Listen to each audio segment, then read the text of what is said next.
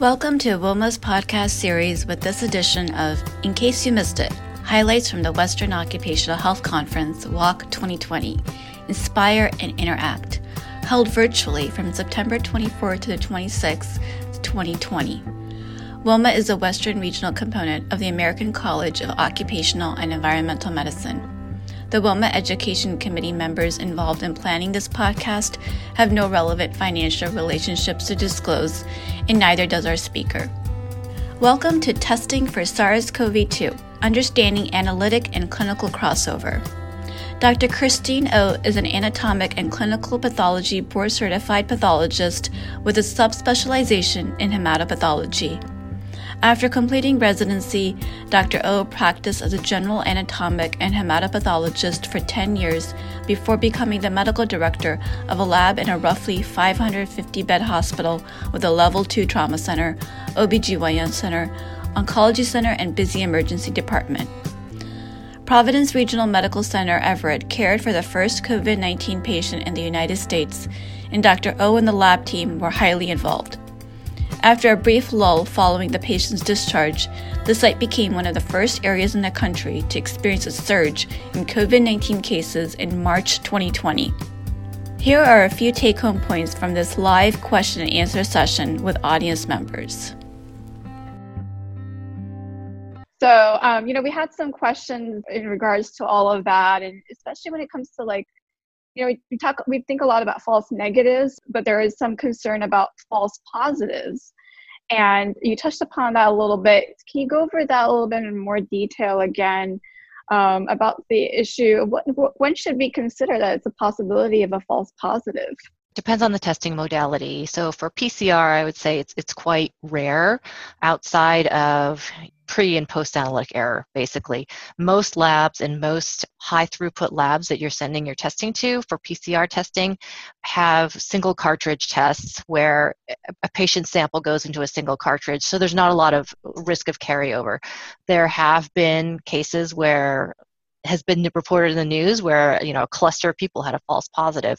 I think that is something you have to think about if it completely doesn't make sense. And that certainly happened in our case. Somebody in Western Montana, before there was an outbreak, no travel history, no contact history, came back with a positive COVID test, and it was like, it is a false positive. And we had a cluster, and we think there was some carryover or some pre or post analytic error in that circumstance. That person didn't have any symptoms, you're saying? Mm-hmm. Yep.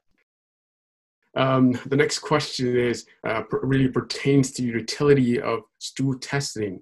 So the reports of the use of stool testing for COVID-19 to serially monitor prevalence of COVID-19 spread in counties, for example, New York City, as businesses, including schools and universities, plan to reopen based on sensitivity and cost effectiveness. Is there utility of serial stool testing for monitoring in an occupational setting? That's a really interesting question, because when those studies first came out, I thought, oh, who thought of this?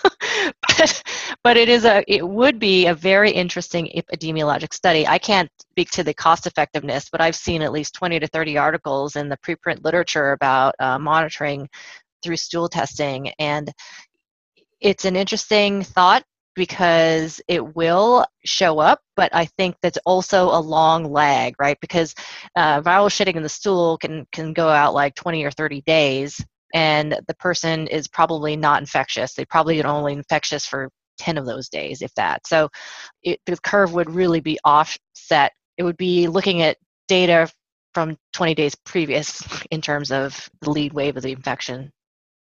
When it comes to asymptomatic surveillance testing, the screening testing, it seems like there's a lot of options out there, and you talked about antigen testing possibly being one of those options. What would you recommend as a frequency of the testing? Some people say, maybe it should be every couple of days, some every week. It doesn't seem like there's a standard on that. So I will say, if you think about it, the optimal choice would be to do daily testing on everybody, right?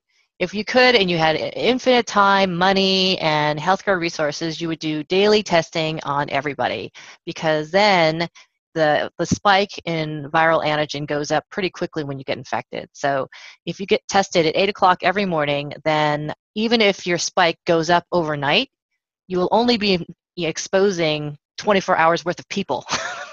And then you would catch it and you say, all right, you have to be quarantined and your contacts have to be quarantined, right? That is not possible at the current time, and it will never probably be possible. So I think, and I discussed, there's a lot of modeling papers about what's the optimal interval and when can you do this. I think in some high importance workplaces, I think you would want to test as much as you possibly could. We got approached by a company that prints ballots for voting. It's not a big company, but it makes something that's very important for our country coming up soon, and they can't really afford to have people gone. So I think those are, there's a lot of socioeconomic tie-ins to that. And as I mentioned, screening is great as long as people actually listen to your quarantine orders. I want to ask you one quick question here. If there's any clinical relevance of IgA versus IgG levels in protection against infections? So IgA is interesting. It goes up sort of early-ish, probably by day 11, most people have a response, and then it decreases after day 20. And there is data to show that the levels of IgA are proportional to severity of disease, but it's not as pronounced as that finding in IgG. That's number one. Number two is neutralization might be a little bit better with the IgA versus IgG in a petri dish. In an ex vivo setting, and that's interesting. The problem is there are not actually a lot of commercial tests that test for IgA. I think the science will have to bear this out. If it becomes evident that it's hugely useful, then probably they'll start making those tests. But right now, they're very limited assays that even look at IgA. And I will say, I did see a paper which looked at IgA in convalescent plasma, which is usually collected like 30 days after the patient got ill. And there just wasn't a lot of IgA in there. Thank you, Dr. O. We're right out of time. And we have learned a lot about testing and that it continues to be an evolving issue. And so thanks for condensing that information and just highlighting the most important things we need to know. If you have enjoyed this podcast, we'd like to invite you to explore more. You'll find our current library at www.woema.org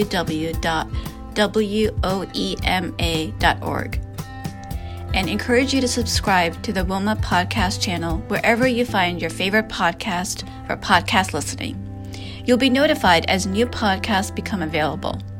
Subjects could include the latest clinical update, emerging treatments in medicine, or topics in public and environmental health. Stay tuned and don't miss out. And join us for Walk 2021 from September 29th to October 2nd in Phoenix, Arizona.